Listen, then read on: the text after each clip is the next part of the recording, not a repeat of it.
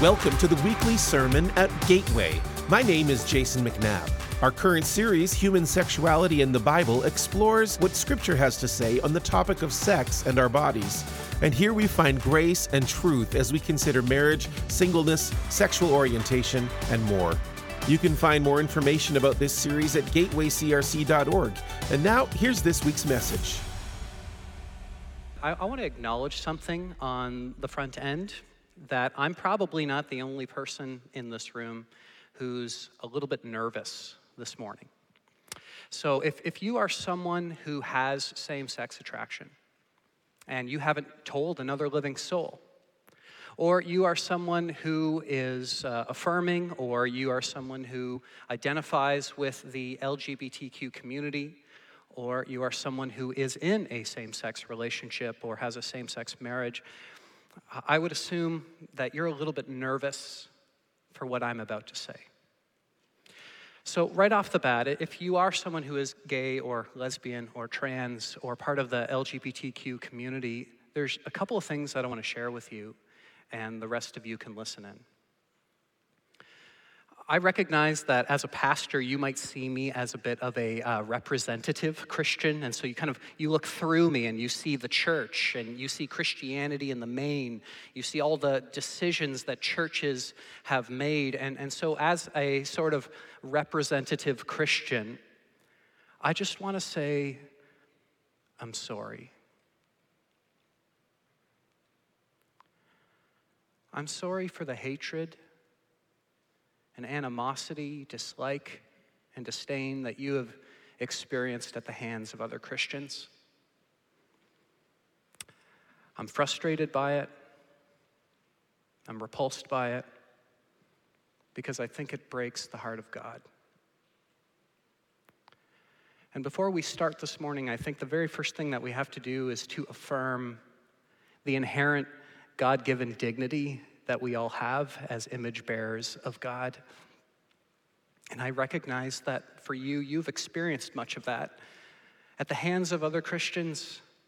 And so you're not quite sure if you want to enter back into a space where there's a whole bunch of Christians when you've experienced some of the things that you have. And so I just want to say I'm sorry, and I'd love to hear your story. The second thing I want to share with you, and be clear on this, you matter to God. It's really interesting. I shared this with the whole congregation a couple of weeks back, that when God created the universe, He said it was good. But when God created you and knit you together in your mother's womb, He said, very good, very good. When you were knit together in your mother's womb, God leapt for joy. And He put Himself, His own image, His own likeness in you. I often think of the quote from John Perkins when he says this. Can we show the slide? He said, "We don't give people dignity, we affirm it." And so here's what I want you to know. You matter to God. You are loved by God. You are cherished by God. The third thing I want to say is, because you matter to God, you matter to me. And I would love the opportunity to hear your story. I'd love to meet for coffee with you, to pray with you, to cry with you, to hear your stories. It's kind of a busy time right now, but just reach out. I will make time for you. I would love to hear your story. And fourth and finally, because you matter to God, you matter to this church. Now, I'm not saying we're perfect. Can I get an amen? We're not perfect. Every single person in this room is a broken, sinful person in need of the grace, the unmerited mercy of God, like we just sang about. Every single person in this room. What draws us all together isn't our race, isn't our ethnicity, isn't our cultural history. There's only one reason why every single person in this room feels as though they are the family of one another, and it's because we have been set free by the blood of the Lamb. That the doorposts of our heart have been wiped by the blood of the Lamb so that we have been set free on account of what Jesus Christ has done. And so if you need some of that, come on in. Come on in. We need you and you need us. And we would love to be the family of God to you. I can honestly tell you that this is a church that loves Jesus, that wants to make much of Jesus, and loves his people. And so I'm really glad that you're here. So this morning, we're looking at one question and one question only, and it's, what does the Bible say about homosexuality? And as we do that, here's what I want to do. I want to handle this topic biblically and lovingly. I want to handle it carefully and truthfully, humbly and boldly, sensitively and with clarity. And at the end of our time this morning, I hope you can see that I did everything that I could to do that, to be as clear as possible, to help us understand the tenets of Scripture so that we can make much of Jesus and his word. But if there are areas in which I have failed in that, please let me know so I can keep learning. But if we don't see eye to eye on this, here's what I would say about that. Scripture says that teachers like myself will be judged most harshly on account of our influence that we carry. It just so happens to be my least favorite verse. So pray for me. Right now, say a quick prayer. Ask for the Lord to give me his words, to speak with clarity, to speak with truth, that we would not hear Justin's words. No one should care about Justin's words, but we should care about Jesus' word. For every single person who's a Christian, we should care about the words of Jesus. And so as we look at this question, what does the Bible say about homosexuality? That is a very, very difficult and different question than what we typically ask. We typically ask questions like, what do I think about it? Or how do I feel? Or how do my experiences inform my perspective with respect to a particular topic? And those are important questions, don't get me wrong. But for the Christian, it is not the ultimate question. The ultimate question that we ask is, what does the Word of God say? Because we believe that the Word of God gives light and life to all who listen. And so we yield to the Word of God, even when we disagree. Because here's the reason why.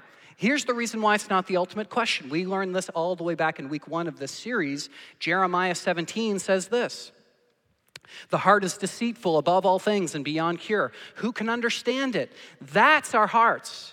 And then we read in Heidelberg Catechism, question and answer 5, it says, I'm inclined by nature to hate God and my neighbor. I have a natural proclivity not to love my neighbor, not to love God, not to make much of God, but to hate God and to be my own God and to establish my own rule and reign over God's kingdom, to build my own little mini kingdom and to hate my neighbor. And then we read in Psalm 53, it says these words, there is no one who does good. That's all y'all.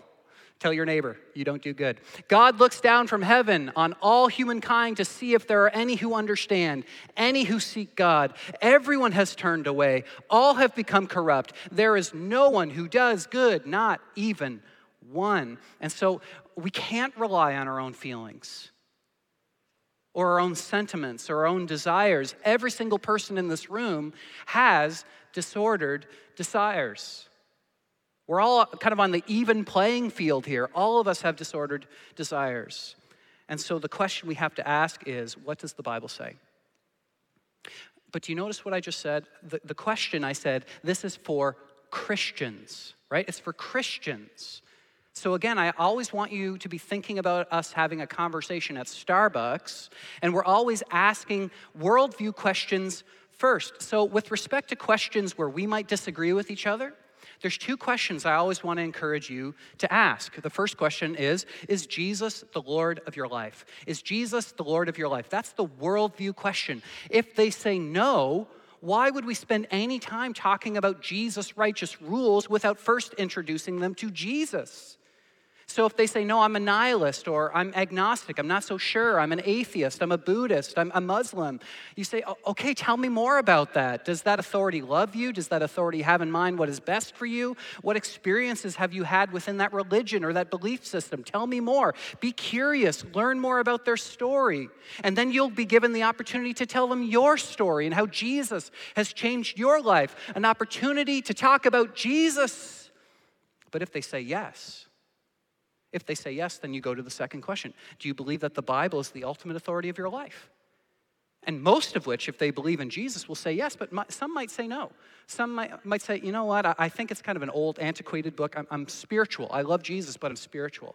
And so you'll have to ask more questions about that. But if they say yes to both of those questions, then you finally get to say something like this. Okay, let's open our Bibles and seek to understand God's word and God's will for our life in every sphere of life. Not just our sexuality, but our time, our money, our politics, our ethics, everything. We yield to the word of God. So I want to remind you of that worldviews framework that we've been talking about a lot. So is Jesus the Lord of your life? That's the worldviews question, right? Is the word of God the ultimate authority of your life? When the Bible says jump, do you say how high? That's the authority question. And then the assumption is, can we collectively make the assumption that Jesus is the Lord of your life and the Lord of my life? And so as we look at the Word, we will allow the Word to inform us and not us to inform the Word. And then we can talk about any moral issues that we need to talk about. But it's always in the context of Christian love. We should never insist on moralizing people who don't know Jesus. But we should always be ready as Christians to seek to understand His Word and His will for our life. But get this is the first point that I put in your note sheet. If you're taking notes this morning, I put it this way. The mark of a Christian is not just obeying the Bible when you agree with it, but especially when you disagree. Especially when you disagree. And that's on any matter, right? So we could talk about sex outside of marriage. Two consenting adults having a sexual relationship with each other before they get married. What's the harm in that? And yet the Bible has things to say about that. Or what about the topic of how you use your money? Do you know that the Bible talks about how you personally should use your money more than 800 times? Gets all up in your business. Or what about the topic of polygamy, the idea that you could have 3, 4, or 5 different people form a marriage covenant with each other? If it doesn't hurt someone else, if it doesn't break my arm, it doesn't break their arm, what's the harm in that? And yet, here's my point. We never look at the words of Scripture and say, you know what, I think it's a little bit antiquated. I think it needs an update. Instead, we say, this is the Word of God, which is timeless and true. Help me understand how to live in obedience to your will. Help me to understand how to live in obedience to your will.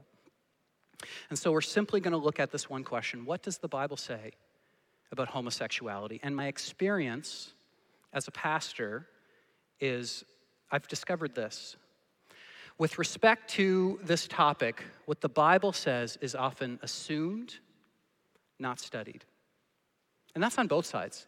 You know, there's far too many Christians who say things like, homosexual unions are prohibited by Scripture and therefore are morally wrong. And if I gave them the Bible and I said, could you tell me where that is? They would say, I don't know, Sodom and Gomorrah. It's in there. I just don't know where. On the other side, there's a lot of Christians who say things like, well, what the Bible is talking about with respect to homosexuality is not what we're talking about today. Not a monogamous, consensual, lifelong, exclusive covenanting of people. It's talking about rape, it's talking about pederasty, it's talking about sexual exploitation, but not that, because they've heard someone say that before. And so there's so much assuming on both sides. And this is the reason, friends, why I've chosen to take 2 weeks as opposed to 1 week on this topic. Two reasons why, ultimately. Because with respect to every sexual topic that's identified in 1 Corinthians 5 and 6, we've really grappled and struggled with. So human sexuality in our bodies, divorce, marriage, singleness, all these topics we've grappled with. But with respect to homosexuality, we've really, really struggled. And more than that, this is the one topic in which I think we have just been a really terrible witness overall as a capital C church. And so I want to take a little bit more time for us to review this together. And so what we have to do here, friends, we have to avoid cheap, shallow sound bites like God made Adam and Eve, not Adam and Steve. Or on the other side, love is love. We got to avoid 40-character tweetable tweets. We gotta go deeper. We have to use our intellect. We have to have a consistent biblical hermeneutic to fully understand what God is saying, what His will is for our lives. Because what we're talking about here is not issues. We're talking about people who are made in the image and the likeness of God. It doesn't work in a tweet. We have to go deeper. We have to go deeper. So let's start with a question. The question is this: how many passages directly talk about homosexuality in the Bible? Is it 100? Is it 50? Is it 20? The answer is 6. 6 times.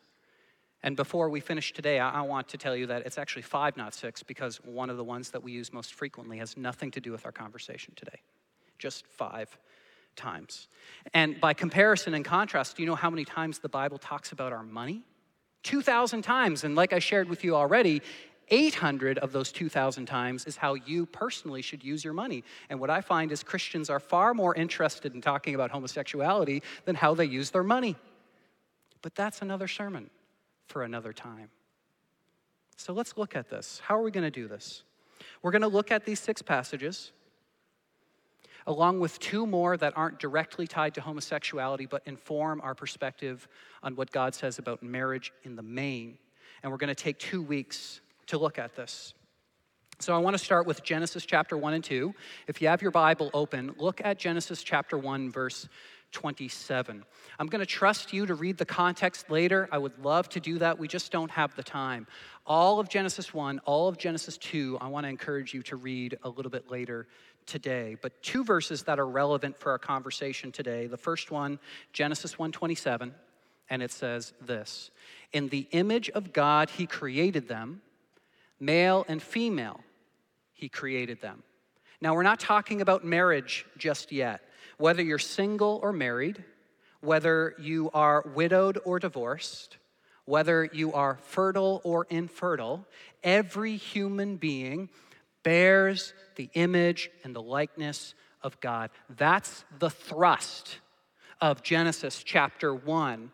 And so you can look at your neighbor and you can tell them, you bear the image of God. Go ahead, look at your neighbor, tell them, you bear the image of God. What an encouragement, what a joy. Every single person in this room, you all bear the image of God. That's the point. And that was an outlandish claim at this time in which Scripture was written, in which women were not perceived as people who were equal in the eyes of others in comparison to men. And God says, men bear the image of God, women bear the image of God, and you are all worthy of dignity. And then we read Genesis chapter 2, verse 18, and this is especially relevant for our time today. "It is not good for the man to be alone. I will make a helper suitable for him."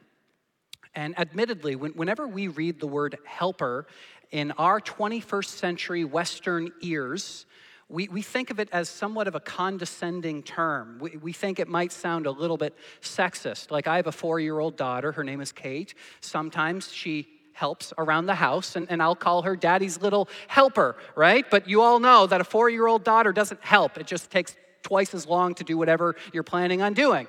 And so if we have that kind of idea about helper, what's all this about? And yet, here's what's really interesting. There's literally one being that is given the term helper in the Old Testament by far and away more than anyone else. Can you think of who that is? God. It's the Hebrew word ezer. That's the word helper. And God is the great ezer, the great helper to the people of Israel. And so if we think there's any form of condescension in this, there is not. In the ears of Israel, when they hear, again, thinking about the context, that the woman, the wife, is the easer of the man, they are astounded. Not only does the woman bear the image of God, but also, just like God to Israel, she is the easer to her husband. Craziness. An incredible affirmation of men and women both bearing the image of God. Now, with respect to our topic, here's what's important. Here's what I want you to consider. The most common argument from the affirming position goes a little bit like this. Eve was the perfect easer, the perfect helper for Adam, not because she was female, but because she was human. Now that's important, isn't it? Like that's super important. If the whole point, the whole thrust of this was God wanted two humans and not a man and a woman, then that's instructive to us. But here's what I want us to consider for a moment. There is some truth to this. James Brownson, who is considered to be the leading biblical scholar from the affirming position, he is one of many who makes this argument, and Scripture actually gives some of that. Let me read this to you. This is Genesis 2:19 and 20. It says this, "Now the Lord God had formed out of the ground all of the wild animals." Take note of that, wild animals. "And all the birds in the sky." Okay, we're talking about different kinds of creatures. "He brought them to the man to see what he would name them, and whatever the man called each living creature, that's what its name was. So the man gave names to the livestock, to the birds of the sky, and to all the wild animals. But for Adam, no suitable helper was found." So Adam's looking around, and he says, that's not going to work. A bird, a fish, a reptile, amphibian, a beast of the field, they're not like me. They're not human. They're not human. But here's the question that we have to ask ourselves today, which is relevant to our conversation. Was it only Eve's humanness that qualified her as a suitable helper? Was it only her humanness? So here's what I see, and it requires us to look at the Hebrew word for suitable, which is the word kenegdo. Say kenegdo. Kind of a fun word. And so it's a really difficult word to translate because it's literally only used in the entire Bible once, right here. And scholars say you can't get what is called a semantic range to understand how this word is used in other contexts. Because again, we don't speak Hebrew, right? So typically what they'll do is they'll find poetry, they'll find literature, they'll find religious textbooks, they'll find all sorts of references in which this word is used to cross-reference to help us understand most acutely and accurately what this word is seeking to convey to our English ears. But if you only have one time in which it's used, you go, well, I don't fully understand what this word means. And it's a brand new word. It's a made-up word because it is a compound word of two different Hebrew words. So again, that makes it difficult for us to fully understand. However, the two words that are used to come up with kenegdo are used all the time. All the time. Thousands upon thousands upon thousands of times. And so here are the two words. The word ke, which means as or like, so think sameness on this. And then the word neged, which means opposite or against. So here you should be thinking about difference. So perhaps the best, most literal translation that we could get for the word kenegdo would go something like this. Something like same as but opposite him. Clear as mud, right? Same as but opposite him. Now that's really interesting. Why would the author of Scripture use the word kenegdo? And here's my question for those of us who have the affirming position. I would want to lay this out before you. If it were simply Eve's humanness that made her a suitable pair to Adam, then why not just use the first half of the word kenegdo? Why not just use the word ke, which means as or like, to indicate that they're both human, they're both the same? Why use the word neged, which literally means opposite, in order to make the point? And why make a brand new compound word, never before used, never to be used again, in order to make that point? I don't see that. It's a question for me that I think we all have to wrestle with. And so what I see from this is that God is conveying both their similarity, K, and their dissimilarity, neged, in order to make his point, in order to instruct us on what the creation mandate is all about. So let's look at the grid one more time. So she is not an animal. Eve is not a bird. Eve is not a fish or a reptile, and in that way, she is the same as Adam. She's human. However, she's also neged from Adam.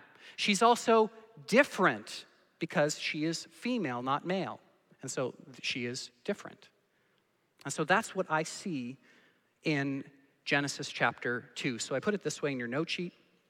Genesis chapter 2 is God's design for marriage and requires both partners, A, to be human, that's K, to be from different families, that's the context of Genesis 1 and 2 that you can read later, and number 3, to display biological or sexual difference, that's neged.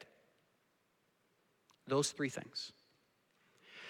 But there's a second question that we have to ask that I think is equally important, and James Brownson also picks up on this. He said, and other affirming scholars say that Genesis chapter 2 is not prescriptive. It's merely descriptive of the text. So let me give you an example of this. Let's say you want to talk to God and you want to use God's word to hear his voice, and you say, God, speak to me today. And then you open up the Bible to Genesis chapter 4, and it says, Cain killed his brother Abel. Okay, that's strange. And then you open up to Luke chapter 10, and it says, go ye and do likewise. And you close the book, you're like, okay, I'm just going to put this down and come back to it later. That is not prescriptive, okay? That is descriptive. That's descriptive of the text. We would not say, therefore, we should go and do those things.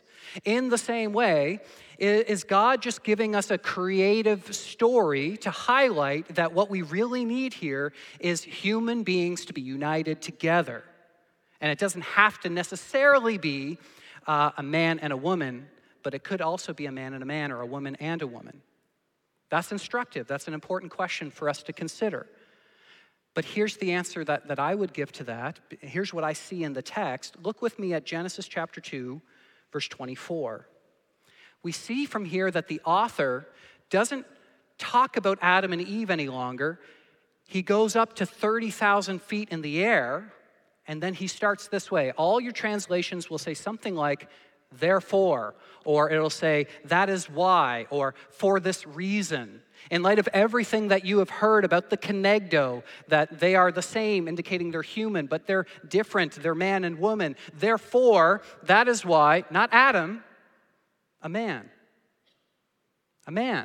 leaves his father and mother and is united to, not Eve, but his wife, and they become one flesh. And so as I read the text, I see this as something that is prescriptive, not something that is merely descriptive of the text. Now, every biblical scholar and theologian knows that you can't squeeze too much out of any one word. We can't say, see, God prohibits same-sex unions on account of kenegdo. That would be irresponsible. This is just one quick reference. I think it lays a foundation. I think it's the opportunity for us to say, okay, what does the rest of Scripture have to say about this? But we have to keep reading. So let's take a look now at Genesis chapter 19. If you have your Bibles open, I'd love for you to read this with me. Genesis 19, this is a text that I think has done more damage to this topic than any other one. As I've shared with you already, it's the story of Sodom and Gomorrah. And we still think about that today. The crime of sodomy comes from Genesis 19. Typically, when you ask a Christian, why does God prohibit same-sex unions? They think of Genesis 19. I shared with you a video from 3 weeks ago. There was a woman who had a big sign that said, God hates fags, Genesis 19. Like, this chapter has been abused But I want you to see it. I was so tempted to skip it, but I just want you to see why we shouldn't use this text. So pick up with me at verse 4. This is where two angels, they come to visit Lot. They come to his house, but they look like men. They look like beautiful, attractive men. Before they had gone to bed, all the men from every part of the city of Sodom, both young and old, surrounded the house. They called to Lot, "Where are the men who came to you tonight? Bring them out to us so that we can have sex with them." Lot went outside to meet them and shut the door behind him and said, "No, my friends, don't do this wicked thing. Look, I have 2 daughters who have never slept with a man. Let me bring them out to you, and you can do whatever you would like with them." That's terrible. "But don't do anything to these men, for they have come under the protection of my roof." "Get out of the way," they replied. "This fellow came here as a foreigner, and now he wants to play the judge. We'll treat you worse than them." They kept bringing pressure on Lot and moved forward to break down the door. But the men inside reached out and pulled Lot back into the house and shut the door. Then they struck the men who were at the door of the house, young and old, with blindness, so that they could not find the door. These 2 men said to Lot, "Do you have anyone else here, sons-in-law, sons or daughters, or anyone else in the city who belongs to you? Get them out of here, because we are going to destroy this place. The outcry to the Lord against its people is so great that he has sent us to destroy it." There's 2 things that I want you to see in this. Number 1, I don't know of a heterosexual or homosexual person who condones this. I don't know anyone on the planet who would say that this is appropriate behavior. This is violent gang rape. That's what's occurring in this text. It's not a mutual, loving, monogamous, same-sex union. And so listen, if you feel that same-sex relationships are prohibited from Scripture, don't use this text. Don't use this as a proof text. You can't find a gay man or woman who would affirm of this. And it breaks my heart that it's used so often. Second, and this grieves me, if you were to ask many Christians why same-sex unions are prohibited, they would use Genesis 19. But here's the thing, we don't have to ask. We know God tells us why he destroyed Sodom. And we read this in Ezekiel 16. You can take note of the chapter, read the whole context later, but 2 verses that are applicable for us right now. It says this, "Now this was the sin of your sister Sodom. She and her daughters were arrogant, overfed, and unconcerned. They did not help the poor and needy. They were haughty and did detestable things before me. Therefore, I did away with them, as you have seen." So why was Sodom destroyed? In a word, because of their pride, because of their ego, because of their unwillingness to help their neighbor. Now, when he talks about detestable things, did that include prostitution and gang rape?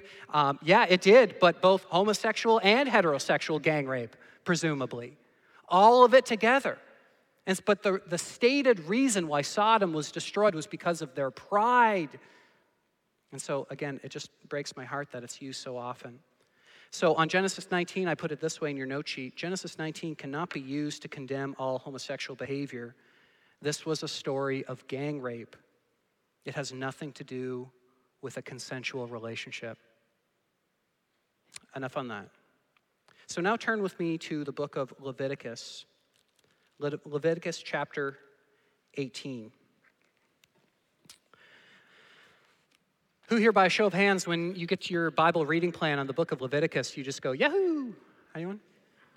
All right, so we're all in this together. I recognize that Leviticus is kind of dry, and we question its relevance, and we're curious as to what elements of Leviticus are still applicable to us today, which ones are not, and especially for our topic today, this is a really, really important question.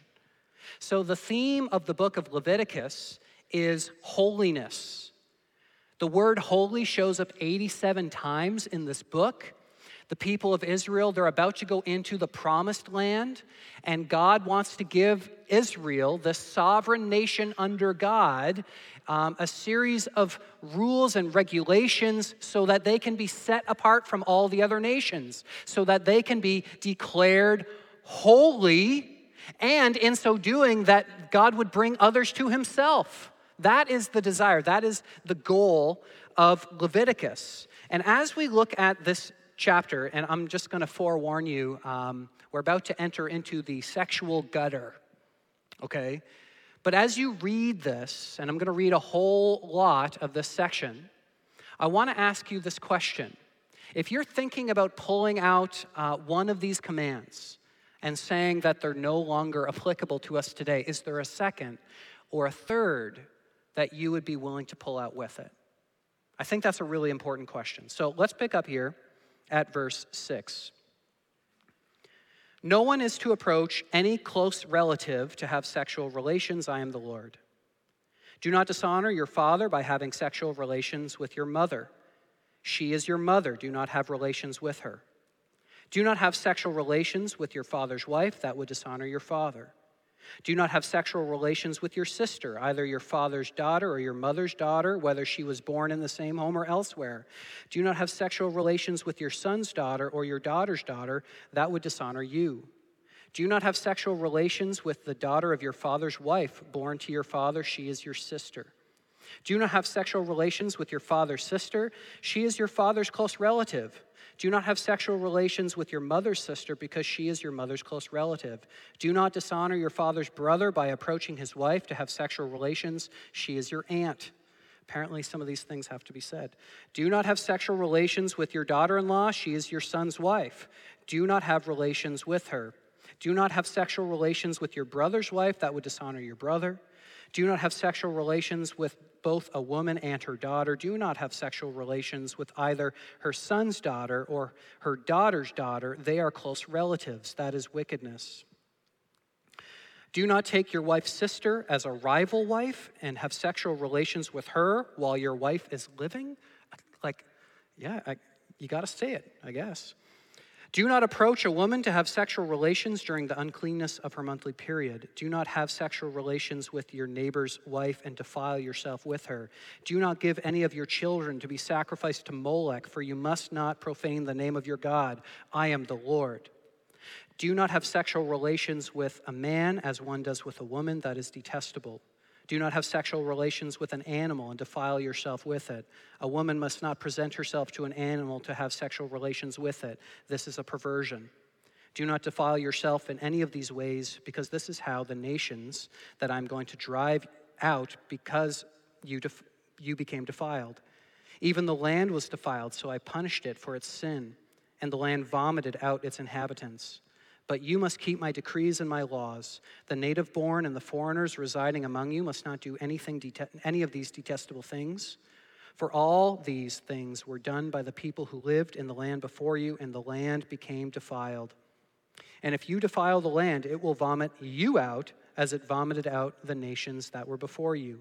Everyone who does any of these detestable things, such persons must be cut off from their own people. Keep my requirements. Do not follow any of the detestable customs that were practiced before you came, and do not defile yourselves with them. I am the Lord your God. So a whole list full of sexual commands. Now, here's what I want to do next.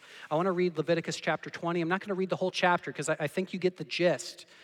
But let's read Leviticus 20, verse 13, as it applies to our topic today. If a man has sexual relations with a man as one does with a woman, both of them have done what is detestable. They are to be put to death. Their blood will be on their own heads.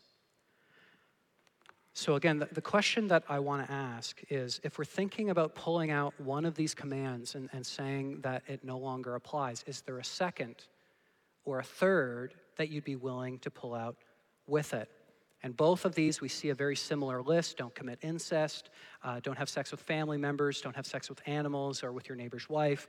Almost all of them bringing the death penalty for the nation of Israel, and you can read that whole chapter later. So Genesis chapter 19 is not a helpful chapter with respect to this topic. It's very clearly gang rape, not a monogamous, consensual sexual relationship. But Leviticus 18 and 20, now we have to ask two new very important questions of these texts. So let's look at these questions. What type of sexuality is this chapter forbidding? And then number 2, equally important, do we still follow the laws from Leviticus? Are they still relevant for Christians today? So let's look at that first question first, and let's look at the 2 relevant passages that we've looked at already. We'll have them up on the screen. So the first one, do not have sexual relations with a man as one does with a woman. And the second is, if a man has sexual relations with a man as one does with a woman, both of them have done what is detestable. And so the focus here is on biological sex. So this is the way that I put it in your note sheet. The focus in Leviticus 18 and 20 is biological sex. Biological sex. 2 people of the same sex are not to be involved sexually the way 2 people of the opposite sex are permitted to be. Thus, the reference as a man does with a woman.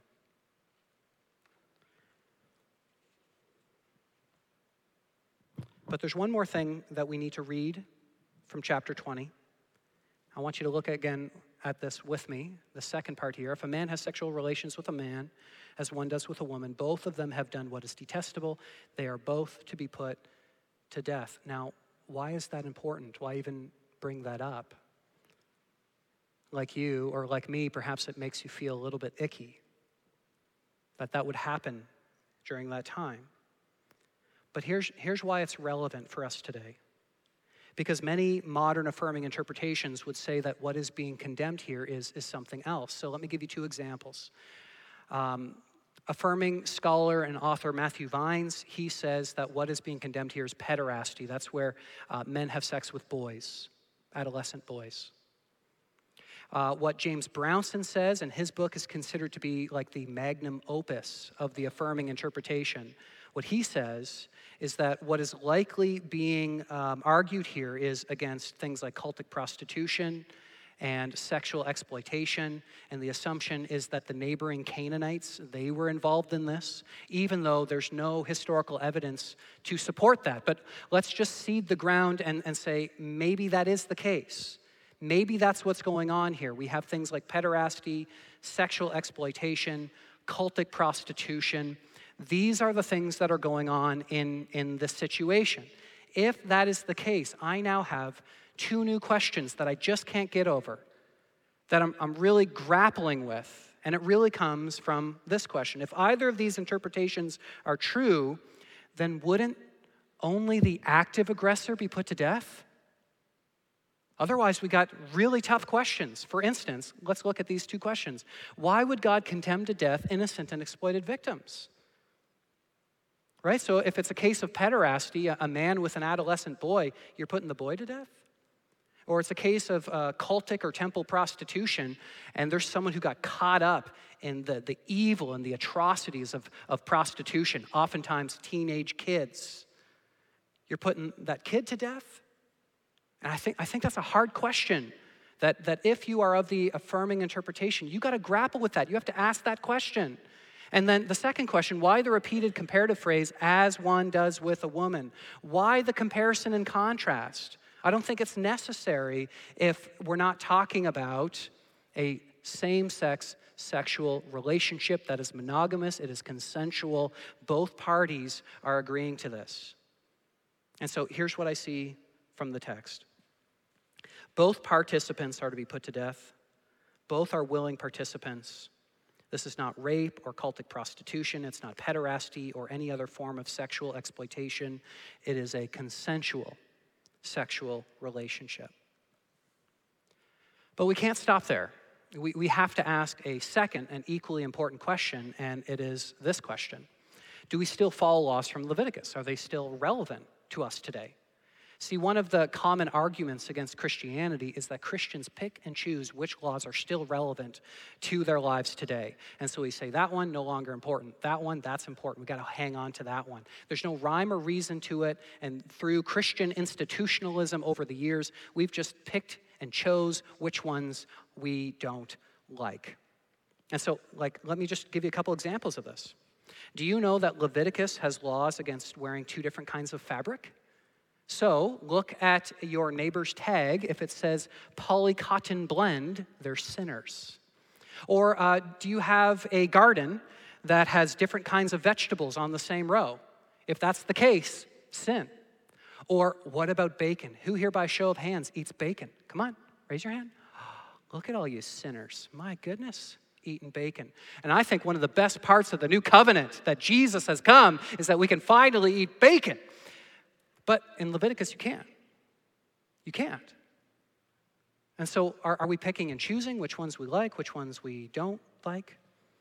And so I'm going to keep reminding you, like, we have to avoid cheap, shallow sound bites that work in a tweetable tweet. We got to go deeper. We have to engage our minds. We have to have a consistent hermeneutic with respect to Scripture, seeking to allow the Word of God to inform us and not us to inform the Word. And so with respect to this question, we have to realize that there are three different kinds of laws that are identified in the book of Leviticus. Let me just look at them with you for a second. The first is ceremonial laws. That's engaging feasts and sacrifices. The second one is civil laws in order to govern the nation of Israel, which was a theocracy under God. And then the third was moral laws, and these are timeless laws in all times and in all places. So let's look at a couple examples. For instance, a ceremonial law is where Leviticus says, you must sacrifice a burnt offering unto the Lord. And there are so many laws that speak to the ceremonial code of the people of Israel. But for those of us who are Christians, now that we see Jesus Christ as the Lamb of God who takes away the sins of the world, says John the Baptist, then it would actually not be morally ambiguous. It wouldn't be morally like you can choose to do it or not do it. It would be wrong for us to engage in ceremonial laws. We think about Hebrews chapter 7, in which it says that Jesus is the one for all people in all times and place, sacrifice for our sins. Period. Dot. It is by grace you have been saved through faith in Christ, the end. And so if all of us, after the service, we decide to have a potluck outside, and, we slit the neck of a lamb, and we throw it up on the altar, and we burn the lamb, and then we all bow down and worship God after our sacrifice. Wrong. Not ambiguous, wrong. And so we even think about passages like Colossians chapter 2. Therefore, do not let anyone judge you by what you eat or drink with regard to a religious festival, a new moon celebration, a Sabbath day. These are a shadow of the things that were to come. The reality, however, is found in Christ. So what Paul is saying is that ceremonial laws are now done away with through the person and work of Jesus.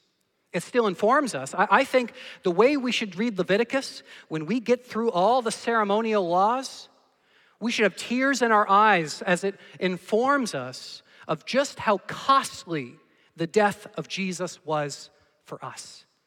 That's how we read Leviticus now. We go, oh my goodness, every single sacrifice, thousands upon thousands of spotless lambs. And guess what? It did nothing to address the principal debt of sin, only the interest.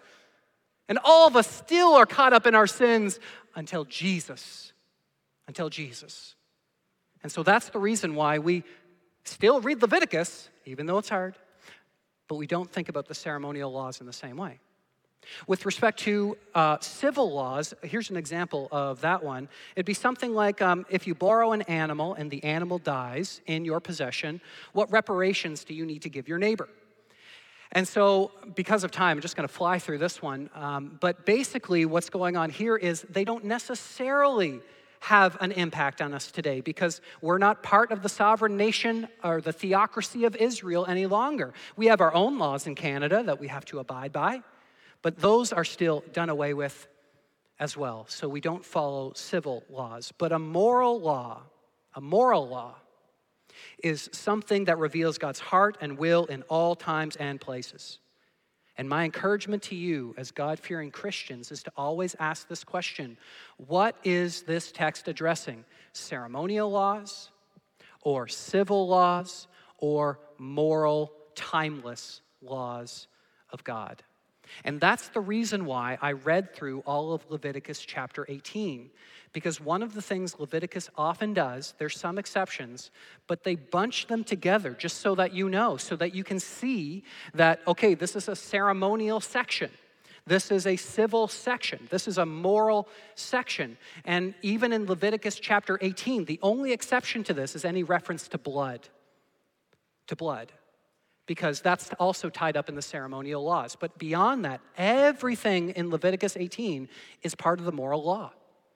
And therefore, we look at it as though it is still timeless and true for us today. One such example of that we read 5 weeks ago, 1 Corinthians chapter 4, and Paul is addressing a man who is having sexual relations with his mother-in-law. He says that is detestable. Where does that come from? Leviticus 18. Leviticus 18, same chapter. And so here, I want to show you this. I want to show you a grid of many, I couldn't get them all on, but many of the sexual sins that are identified in Leviticus 18 and 20. Again, I want to ask you that question. If we're thinking about removing one, which two would you remove? Which two?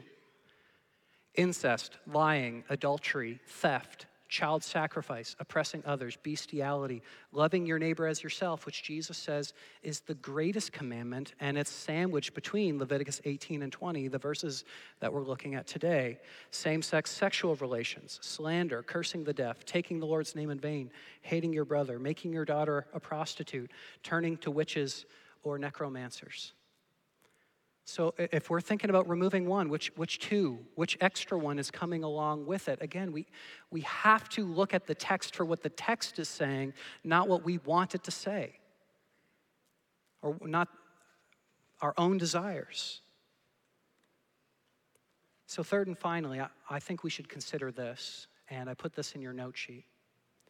The clearest evidence of an Old Testament law being a timeless moral law is if it's repeated in the New Testament. If it's repeated in the New Testament. So Genesis chapter 19 is not a good example in seeking to understand God's will with respect to homosexual unions. But I think Genesis chapter 2 and Leviticus 18 and 20 are still applicable. We're going to see more in this next week where both Jesus and Paul use Leviticus 18, Leviticus 20, Genesis 2 as a summons for holiness. They never treated the book of Leviticus as peripheral or irrelevant or obscure. They always went to it. Let me just give you a couple examples. Jesus refers to the book of Leviticus more than any other Old Testament book. Jesus quotes Leviticus 19 more than any other Old Testament passage. Love your neighbor. And not only Jesus, but other New Testament authors like Peter and like Paul, they constantly go back to the book of Leviticus as a summons for holiness today. They do not see it as peripheral. I gave one such example already, 1 Corinthians chapter 4. And so my point is this: many of the explicit commands we read in the New Testament come from the exact chapters that we're reading today, Leviticus 18 and Leviticus 20. But you might disagree. You might say, Justin, it's so hard to understand if, in fact, it is fully the same thing, right? Because there's differences of opinion. Like, what about same-sex marriage unions? Not just casual affairs. Maybe that's what's going on here. And it's hard to know the context. And if it truly applies to our context today, lots more questions that we have to address and consider. And so we're going to have to suspend judgment. We're going to have to ponder this over the course of this next week in preparation for next week. But as we do that, there's a couple things that I want to lay out before you as a congregation. A couple questions for you to consider, both for those of us who are of the affirming interpretation and those of us who are of the historic or traditional interpretation. Let me start with those who are our affirming friends. Here's the two questions I want to lay out before you. The first one is this: is there something from the Old Testament that we have overlooked that we need to read again? And I mean that sincerely. For those of you who are on the traditional side, you need not ever fear reading it again. Because there have been numerous times in which we have read the text incorrectly. I gave you one such example a couple weeks ago when Galileo, he looked through his telescope and he said, I know that Psalm 96 says the earth is a firm foundation, it shall not be moved, but I'm pretty sure that the earth revolves around the sun and it's constantly in orbit. And then the church said what? They said, you're a heretic and this is a heresy. So we've gotten things wrong. And now today, all we see with respect to 96 is the children's nursery rhyme. He's got the whole world in his hands. God's sovereign. He's got us. So there have been many times in which we have gotten things wrong. We should never be afraid to read the text again. Inform us, help us. But this is how I read it. And the second question is, if not, is it possible that what you think is compelling biblical evidence for the affirming position is not as compelling as you thought? And again, I mean this sincerely because that's where I was. That's where I was. There have been times in which God and I have disagreed on this subject. I said, God, I don't get it. I don't understand. Help me understand. It can't be that. What's the harm? And yet, as I've done so much reading over the years on this subject, I'm convinced Scripture says what I've just shared you, it says. And so those are the questions I want to encourage you to think about this week. And for those of you who are of the traditional or historic interpretation, I want to ask you this question. Even if you think the church has gotten our position right, are there things that the church, maybe that's you personally, maybe that's the capital C church, maybe it's us as Gateway Church, are there things that the church needs to repent of with respect to our posture?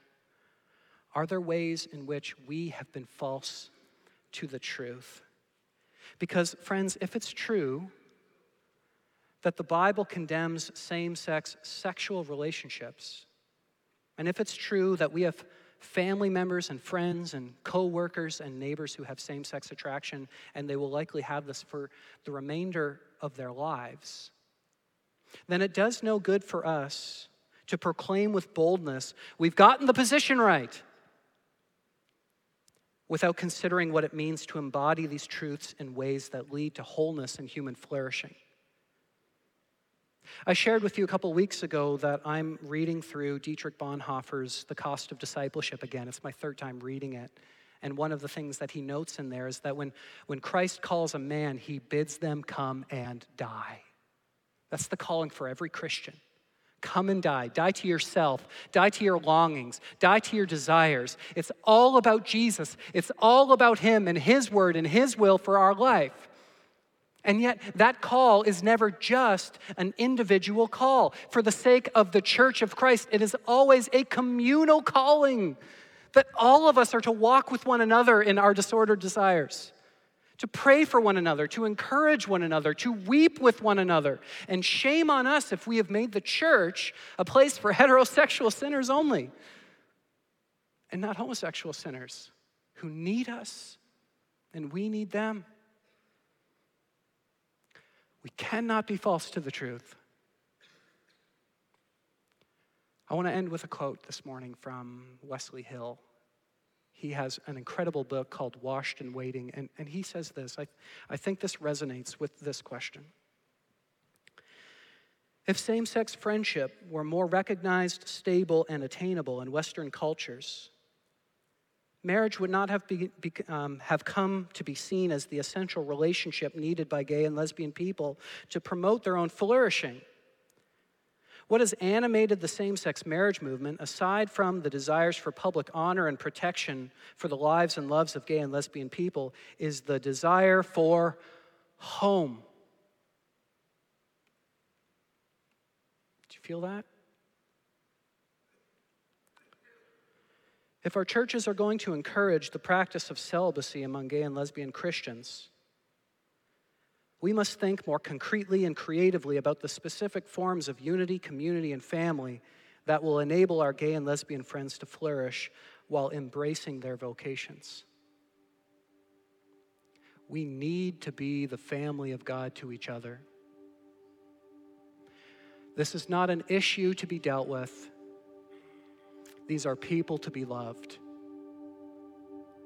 And to the extent that we are willing to open our homes and to be surrogate aunts and uncles and grandparents and friends and brothers and sisters to each other, to truly be the family of God to each other, the Lord will bless the fruit of our labor. But the more we pontificate and stand on parking benches with signs, trying to win the culture war, the more we will harm our brothers and sisters who are made in the image and the likeness of God, who desperately need home.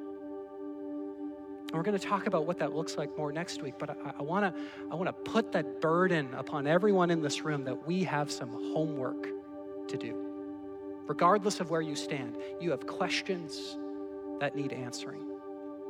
And so I look forward to next week as we keep the conversation going. Let's close in prayer.